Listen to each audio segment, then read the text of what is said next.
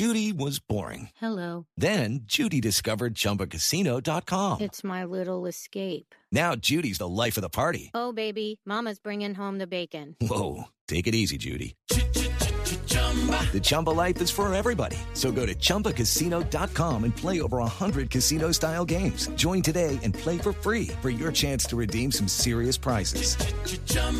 ChumbaCasino.com. No purchase necessary. Void where prohibited by law. 18 plus terms and conditions apply. See website for details. Hi, everyone, and welcome to episode 140 of the Professional Book Nerds podcast, presented by Overdrive. This is Jill. Hello, Adam. What's up? Not much. How are you? I'm good. Very good. Yeah. This one, I'm excited for, as always. I'm sorry. I always say I'm excited if he has to listen to this. I'm excited for every episode, though, so it's true. What do we do today? Back in June, when we were at ALA, we got to interview Fiona Davis, who I've talked about multiple times on the podcast because I love her books. So I was very excited to get to meet her. She is, her new book, The Address, comes out this month, and so we got to talk to her about that, and New York, and Broadway. Yeah, we sure did. She also told us after the fact via email if we ever wanted to come to New York, she would get wine with us and talk Broadway more, which I would love to take her up on that. Ugh, that would be amazing. Yeah. As with all of our live interviews that happen at trade shows and things like that, I do just want to point out there will be background noise. We try to remove as much of it as possible, but there's only so much we can do when we're surrounded by people because there's thousands of librarians all over the place at these trade shows. So bear with that. I think you should be able to hear her just fine. I was able to when I edited this, but just wanted to give you that heads up. We are aware that it's not as high quality as when we're sitting in a quiet library. So yeah.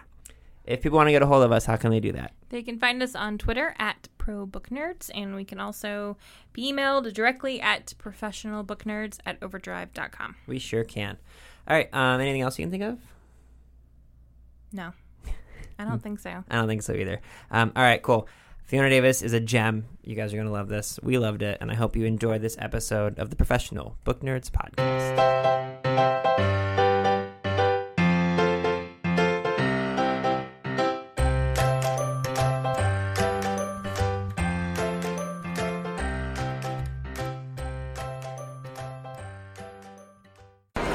Hi, everyone, and welcome to this week's episode of the Professional Book Nerds podcast. This is Jill, and with us today we have Fiona Davis, author of The Dollhouse, which received numerous accolades, including via Time Magazine Summer Reading Pick. Her new book, The Address, is out in August and will delight readers in exactly the same way. Fiona, welcome to the podcast. Thank you for having me. So, we're already stepping on each other's toes.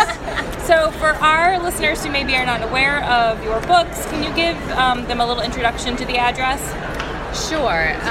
The Address is, it's set at the Dakota, which is a very famous apartment building in New York City, which I can explain about down the road. And it's a historical fiction, so there's two timelines. One is in 1884, the other is 1985, and there's an element of mystery that connects them. And so you talked about how this one is set in a very famous building in New York. And so your previous book is kind of along the same way. So Jill and I have been talking about this. We were actually both in New York City. We were talking about before we started recording. And there's so much history in all of those buildings. But what is it about these places to you that makes them such a great place to have a story told? Well, I think it all started for me. My parents are both English, and so we'd go back to England every 3 years when I was a kid. And in between, trips to aunts and uncles and grandparents, we'd stop at old castles and palaces and wander around them. And to me, that was so great because the history and who walked down these halls in the past, and here I am walking down them. And I think that's what fueled my imagination to being in New York, where there's all these amazing buildings with history of their own and history that changes over time. And New Yorkers love real estate. I mean, and I think it for me, it tapped into that thing of wanting to get inside those buildings and find out what it's like to live there. What was the research process like? I'm sure your background as a journalist helped a little bit in terms of researching these buildings. Yeah, it did a lot. I mean, first thing I do is really go into a deep dive into the history and find anything I can on the construction of the building, on what's behind it. For the address, there was a lot about, it's the Gilded Age, so you have these amazing books that are really stories about the history of how it was built and what was behind it and why it was a risky venture back then. And so all that, to me, just creates a perfect situation to set a story. And so it's based on the actual history, but with characters that are mostly fictional, who inhabit the building. You talk about it being a risky venture.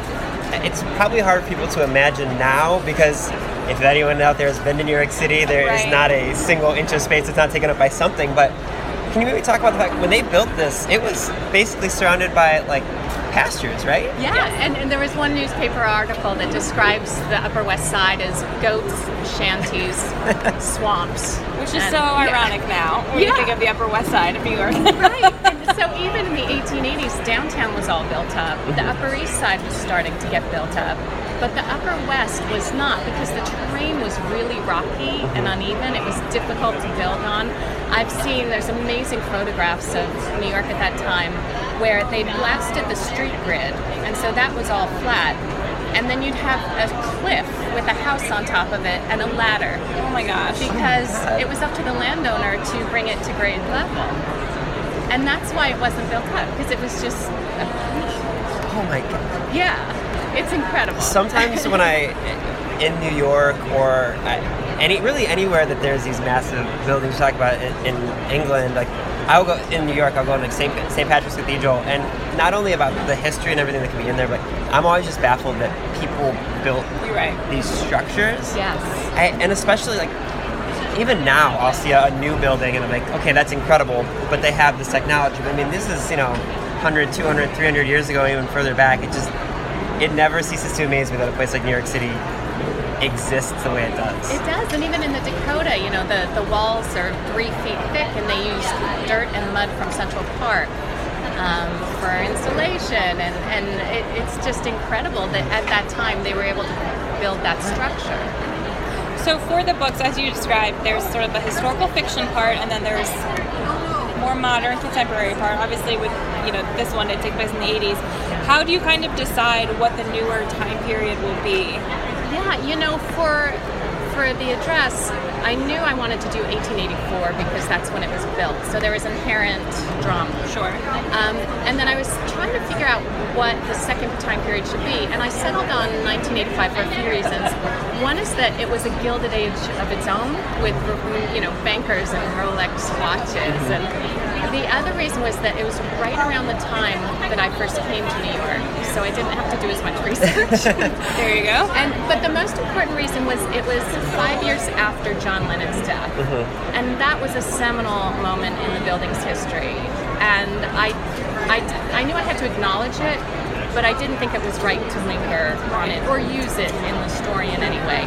And so 85 was when Strawberry Fields was dedicated, and that's an area just next to it in the park that's a memorial to John Lennon. And so I could incorporate it that way a little more indirectly, without just using it, which wouldn't have been right. For sure. Yeah. And so when you were having these experiences real time, I guess I'm interested, did you know at that point that you thought you might want to tell a story like this? I'm always fascinated how people decide to become a writer. It's such a Herculean effort to even write a book, and so I'm curious, like, when you were going through these experiences, was it something where you're like, someday I want to tell a story in this setting, or did it just kind of happen organically? It's interesting. I have been a journalist for about 15 years, and I was writing health and fitness articles that were 1,000 words a pop, right? And I was looking for a new apartment in New York City a few years ago, and one of the apartments we saw was at the Barbizon. It's called the Barbizon 63. Right. And that had been the Barbizon Hotel for women. And I was fascinated to learn that in 2005, when it went condo, there were a dozen or so of the old-time residents from way back when who were grandfathered into rent-controlled apartments on the 4th floor. And I was really interested in what it's like in the elevator when they meet, the guy who has the penthouse that just went for $17 million. And so as a journalist, I reached out and I left very polite letters with the doorman asking for interviews. And people love to be interviewed. Right. I'm sure you found this. Yes. I did not get any answer. I got nothing. And I thought, well, okay, I couldn't drop the idea.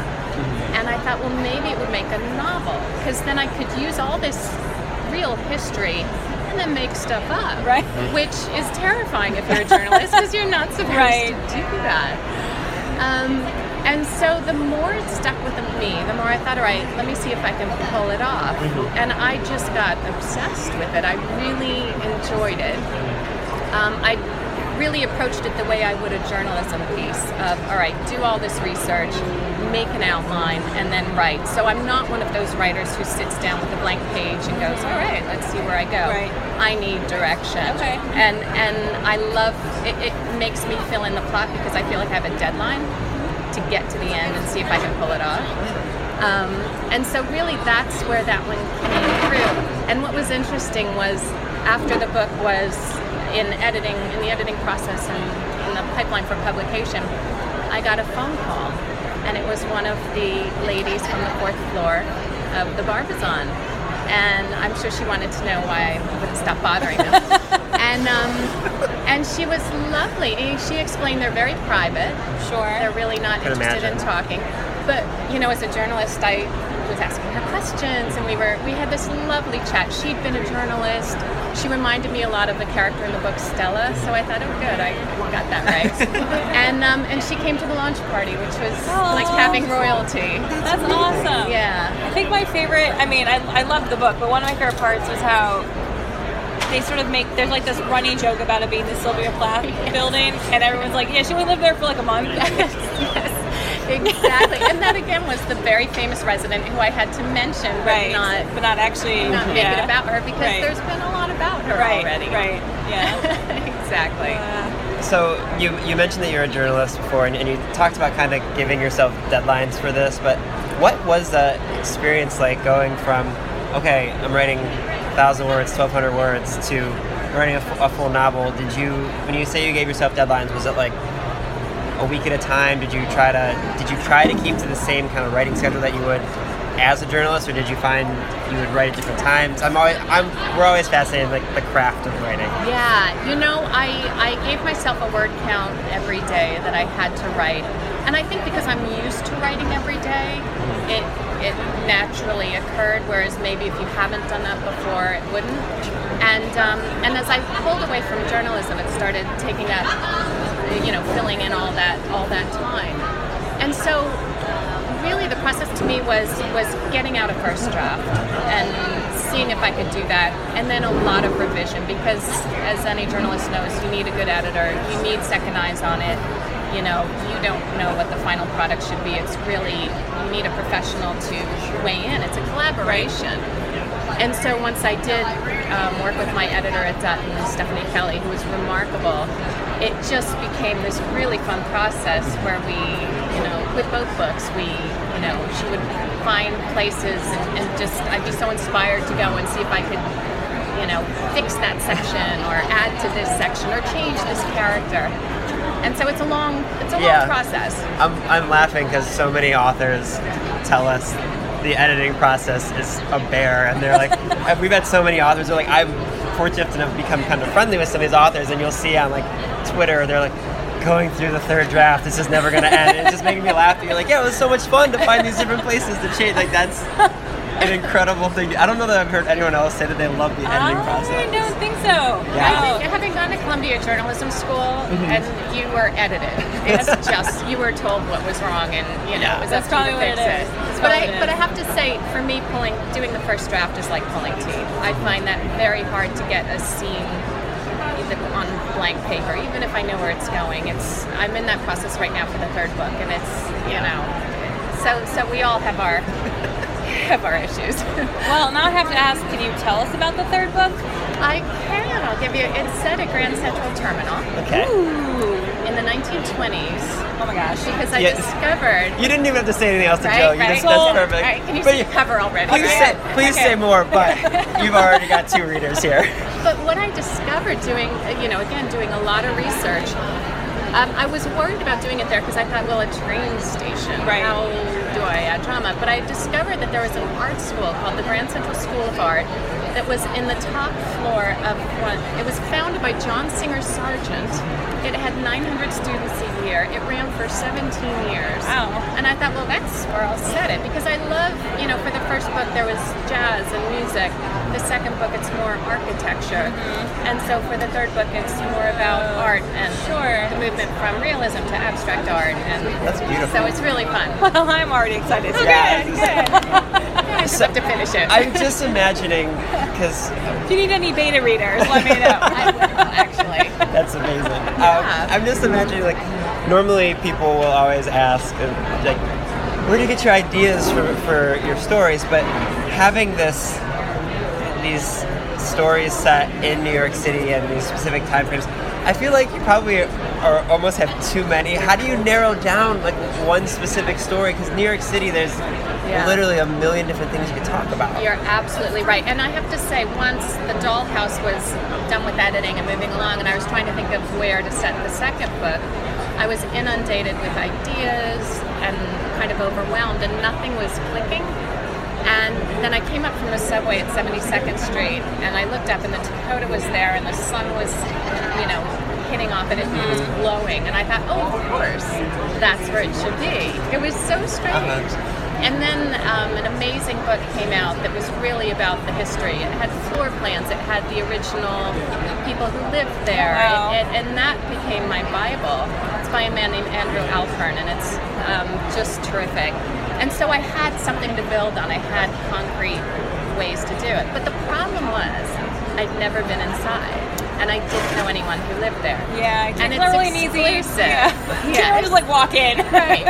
They don't like that. I don't like that. And so I thought, well, how do I write about it without having gone inside? Right. And my good friend of mine who's a real estate agent, she said, well, Lauren McCall's apartment is on the market because she died a couple of years ago, and it's going for only $23 million. Let's go look at it. Yeah, that's it. Oh my God. Not just like any apartment, but Lauren McCall's.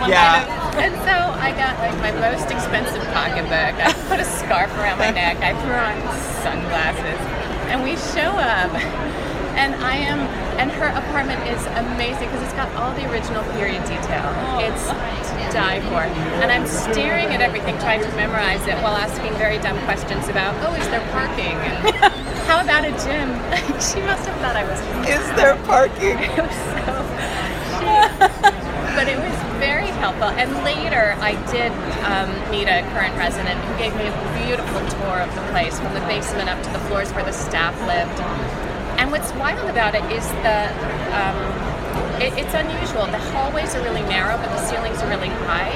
So there's this funny feeling as you walk around. The proportions are really interesting, and that was helpful to know the layout. Do you think there is a certain point where the person showing you around was like, all right, they're not really interested? Honestly, just get It's out. like if I were to walk into like a Rolls Royce dealership and they just look at me and they're like, I'll explain this car to you, sir, but it's clear in your jeans and a t-shirt you are not purchasing anything. Yes. Oh, exactly. We need to talk about Broadway. We do need to talk about Broadway. Oh, lovely. So we have a million different ways we can go with this. We're huge Broadway fans, giant Broadway nerds. Yes. Favorite show? At the moment, Dear Evan Hansen. Have you seen it? No. I have not. I wanted to and get a chance. So we're really fortunate in Cleveland. We actually have, outside of New York City, we have the largest theater district in America. Yes. So everything eventually comes to Cleveland. It will eventually come. Yeah, we have Hamilton coming next year. So it might not be that far behind then. Yeah, hopefully it won't be that far behind. But so have you always had a fascination with Broadway? I have. My parents would bring me in to see shows, and I acted all through high school and college and beyond. And so I'm really more attuned to straight plays. The Real Thing was the first play I ever saw, and there's plays like Jitney and these amazing revivals that are being done that are incredible. But Dear Evan Hansen was one of the few musicals that I just loved. One that was just recently in Cleveland was The Curious Incident of the Dog in the Nighttime. Yes. That was incredible. Did you get a chance to see that? But I saw pictures of the staging of it, and it just looked phenomenal. Beautiful. And the book was so good. So you had this raw material to build on, and they really took it and elevated it. The same with Hamilton. Yeah. Where it was a biography that he was inspired to. So really, books are the germ of all good things. There you go. That is wonderful. So you could set a book at one of the theaters. That would probably be fun. Yes. Oh, and there's some really good ghosts in some of those theaters. Oh, yeah. And those same thing. They've not only are the theaters old, but because they turn them over for all the different shows, there's so many different stories. You said ghosts in the theater. I was thinking Phantom of the Opera immediately, but there's so many. There's so much history there, and Really good idea. we can remove this part if you want to use this for your book. Right. Do you? I love it. I like this collaboration. Yeah, absolutely. There you go. That's what we're There you here go. for. I actually find myself doing that when I'll go through, even just in Cleveland, our theaters are old as well. When I'll be in there, I get that feeling like I'll start thinking in my brain who's been there before me. When you were going through like Laura McCall's apartment, obviously, like when you're going through these different places, like do you ever have those thoughts while you're writing these stories of like all the people that have been there before you? Oh, absolutely. And I think that's what I like to bring to life for the address, that it's from the point of view of this woman who comes from London to work as the first manager of the apartment building and is thrown into it without a lot of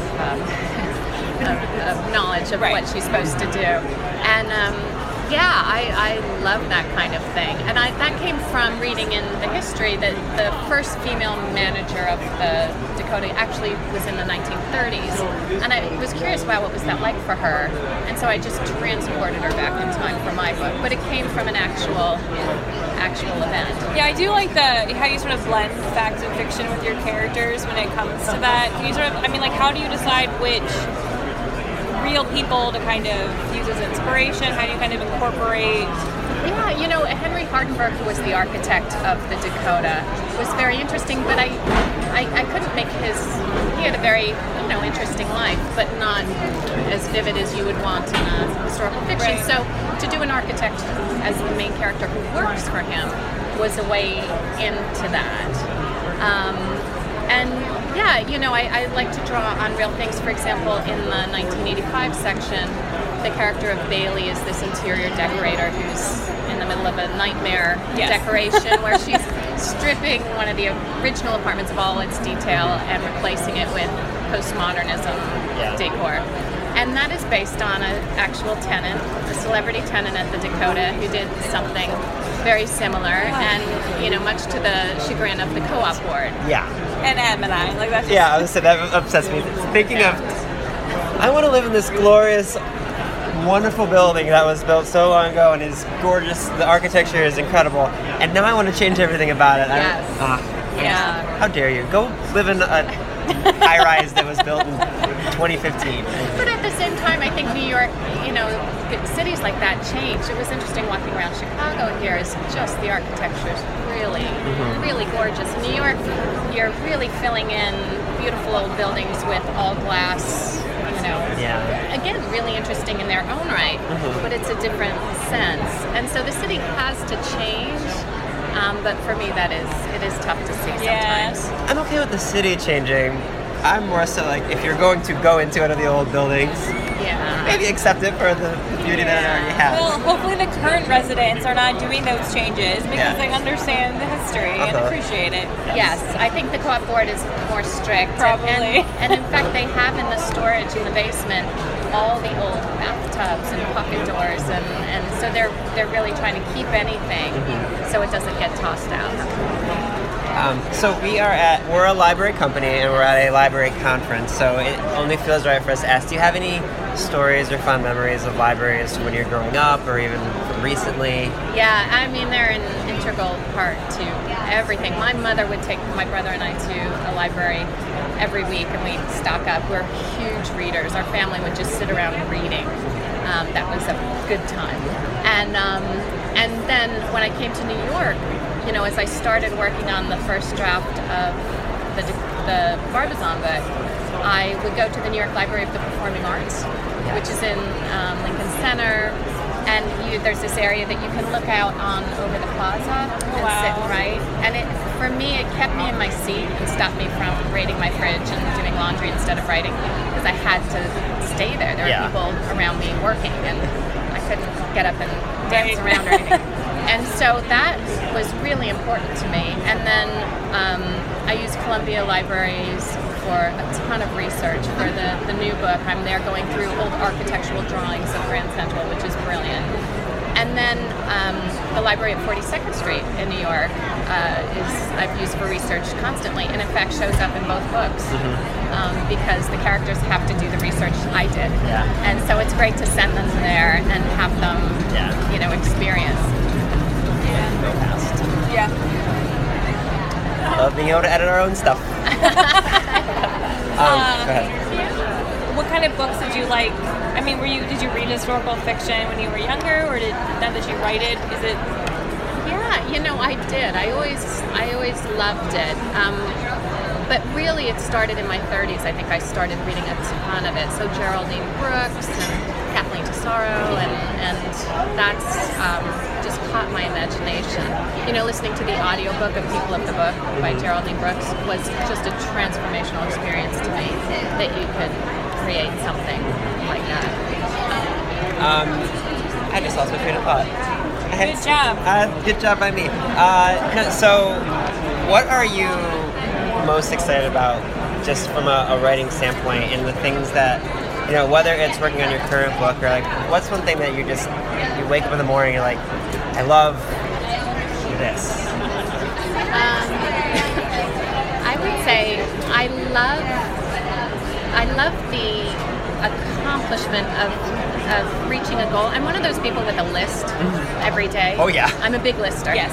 And so for me to finish a chapter gives me this huge sense of satisfaction. To finish the first draft, again, huge. And so for me, it's seeing if I can pull it off and having the discipline to, really get it done and see if I can make it become the way I have it in my head on paper, which is always the challenge. But yeah, that's what I love what I do. I absolutely love it. My lists, I'm the same way. Jill's better at planning than I am, but from a list standpoint, same thing. I love being able to cross things off. Then I get to the point where sometimes you have those really busy days where your list gets really long, and it's the exact opposite for me. I have like that panic attack where I'm like, I shouldn't have written all this down. Yes. Or sometimes you just add stuff you've already finished, but you want to be able to cross it off all the same. Oh yeah, if I forgot to make if I've forgotten to make my week-long list on a Monday, on a Tuesday I'll do it, and I'm like, look how productive I'm being, just crossing 9 things off. I'm like, I haven't done any of this morning, but I sure feel matter. great. Exactly. Without my list, I would be lost. Okay, so towards the end of our podcast, we do what we call the Nerd 9, just 9 lighthearted questions. No one can see this on a podcast, but I don't have the sheet of paper in front of me, so I'm going to try and do this from memory, and we'll see if it actually works. This will be a test, yeah. Jill, I'm counting on you to help me out with this one. So, First one is, what's the last book you finished reading? I just finished a book called Astonish Me by Maggie Shipstead. It was recommended by a writer friend of mine named Jamie Renner, whose opinions I trust completely. And it's just the most brilliant book. It was published in 2014, I think, but I'd read anything she does. Do you have a favorite place to read? The subway. Yeah, because if you get a seat and you've got a long way to go, it's the perfect way to spend the time. That's a big if you get a seat. I mean, it's true, but... do you have a guilty pleasure? Like I tell everyone, mine is the amount of pictures of my dogs I put on Instagram. It's far too many. But do you have something that you're just like, I probably shouldn't be doing this as often as I am? When I had a golden doodle, he passed away a couple of years ago, and she was absolutely, I would have been the same as you. I would say I love a good white burgundy. That's my reward at the end of the day. What's one place you'd like to travel that you have not yet been to? Interesting. Nova Scotia. Oh. Yes. I've never been, and I've heard amazing things. We actually interviewed an author whose name escapes me at this moment. It was for the Together We Read program in Canada. She lives in Nova Scotia, and we talked for like 5 minutes about our book, and then 25 minutes about Nova Scotia. She completely sold me on it. Right. So yeah. Are you a coffee person or a tea person? Coffee in the morning, but tea at 4, English parents. That makes a whole lot of That sense. makes sense. Yeah. Are you a cat person or a dog person? Dog. It's okay, Jill. It's not your fault. It's fine. I'm a dog person. She's a cat person. This is our eternal struggle. Do you have a favorite food? I love a good lobster roll. Oh, that's a good answer. Yeah. I'm missing one for the last one. Are you? I think so. That's okay. It'll come to you. If you could have dinner with one person, alive or dead, who would you choose? It would be William Shakespeare. Yes. I'd love That's to a good find answer. out what really went on, and there's so Yes. much mystery about who he was. I'm of the belief that you would need to have a group dinner because I think he's Yeah? more than one person. See? That's what I think personally. Yeah. Speaking of Shakespeare and Broadway, have you seen Something Rotten? Yes. Okay. Yes. We can talk more about that after. Okay. Maybe I saw that recently, but I think that was all of those. Yeah? That's all Okay. of them. Our last question for you then is, what do you hope readers take away from reading your books? I hope that they'll think differently about the way women's roles are perceived, both back in 100 years ago, 50 years ago, and today, and sort of how being a wife or mother versus a career person has changed in the ways it's possibly stayed the same. That's perfect. Fiona, thank you so much Thank for joining us you. today. Readers can sample and borrow the titles mentioned in today's episode from Overdrive.com, and our library friends can add these titles to their collections in Marketplace. It is Ryan here, and I have a question for you. What do you do when you win? Like, are you a fist pumper, a woohooer, a hand clapper, a high fiver? I kind of like the high five, but if you want to hone in on those winning moves, check out Chumba Casino. At ChumbaCasino.com, choose from hundreds of social casino-style games for your chance to redeem serious cash prizes. There are new game releases weekly, plus free daily bonuses, so don't wait. Start having the most fun ever at ChumbaCasino.com. No purchase necessary. VGW Group. Void where prohibited by law. See terms and conditions. 18+.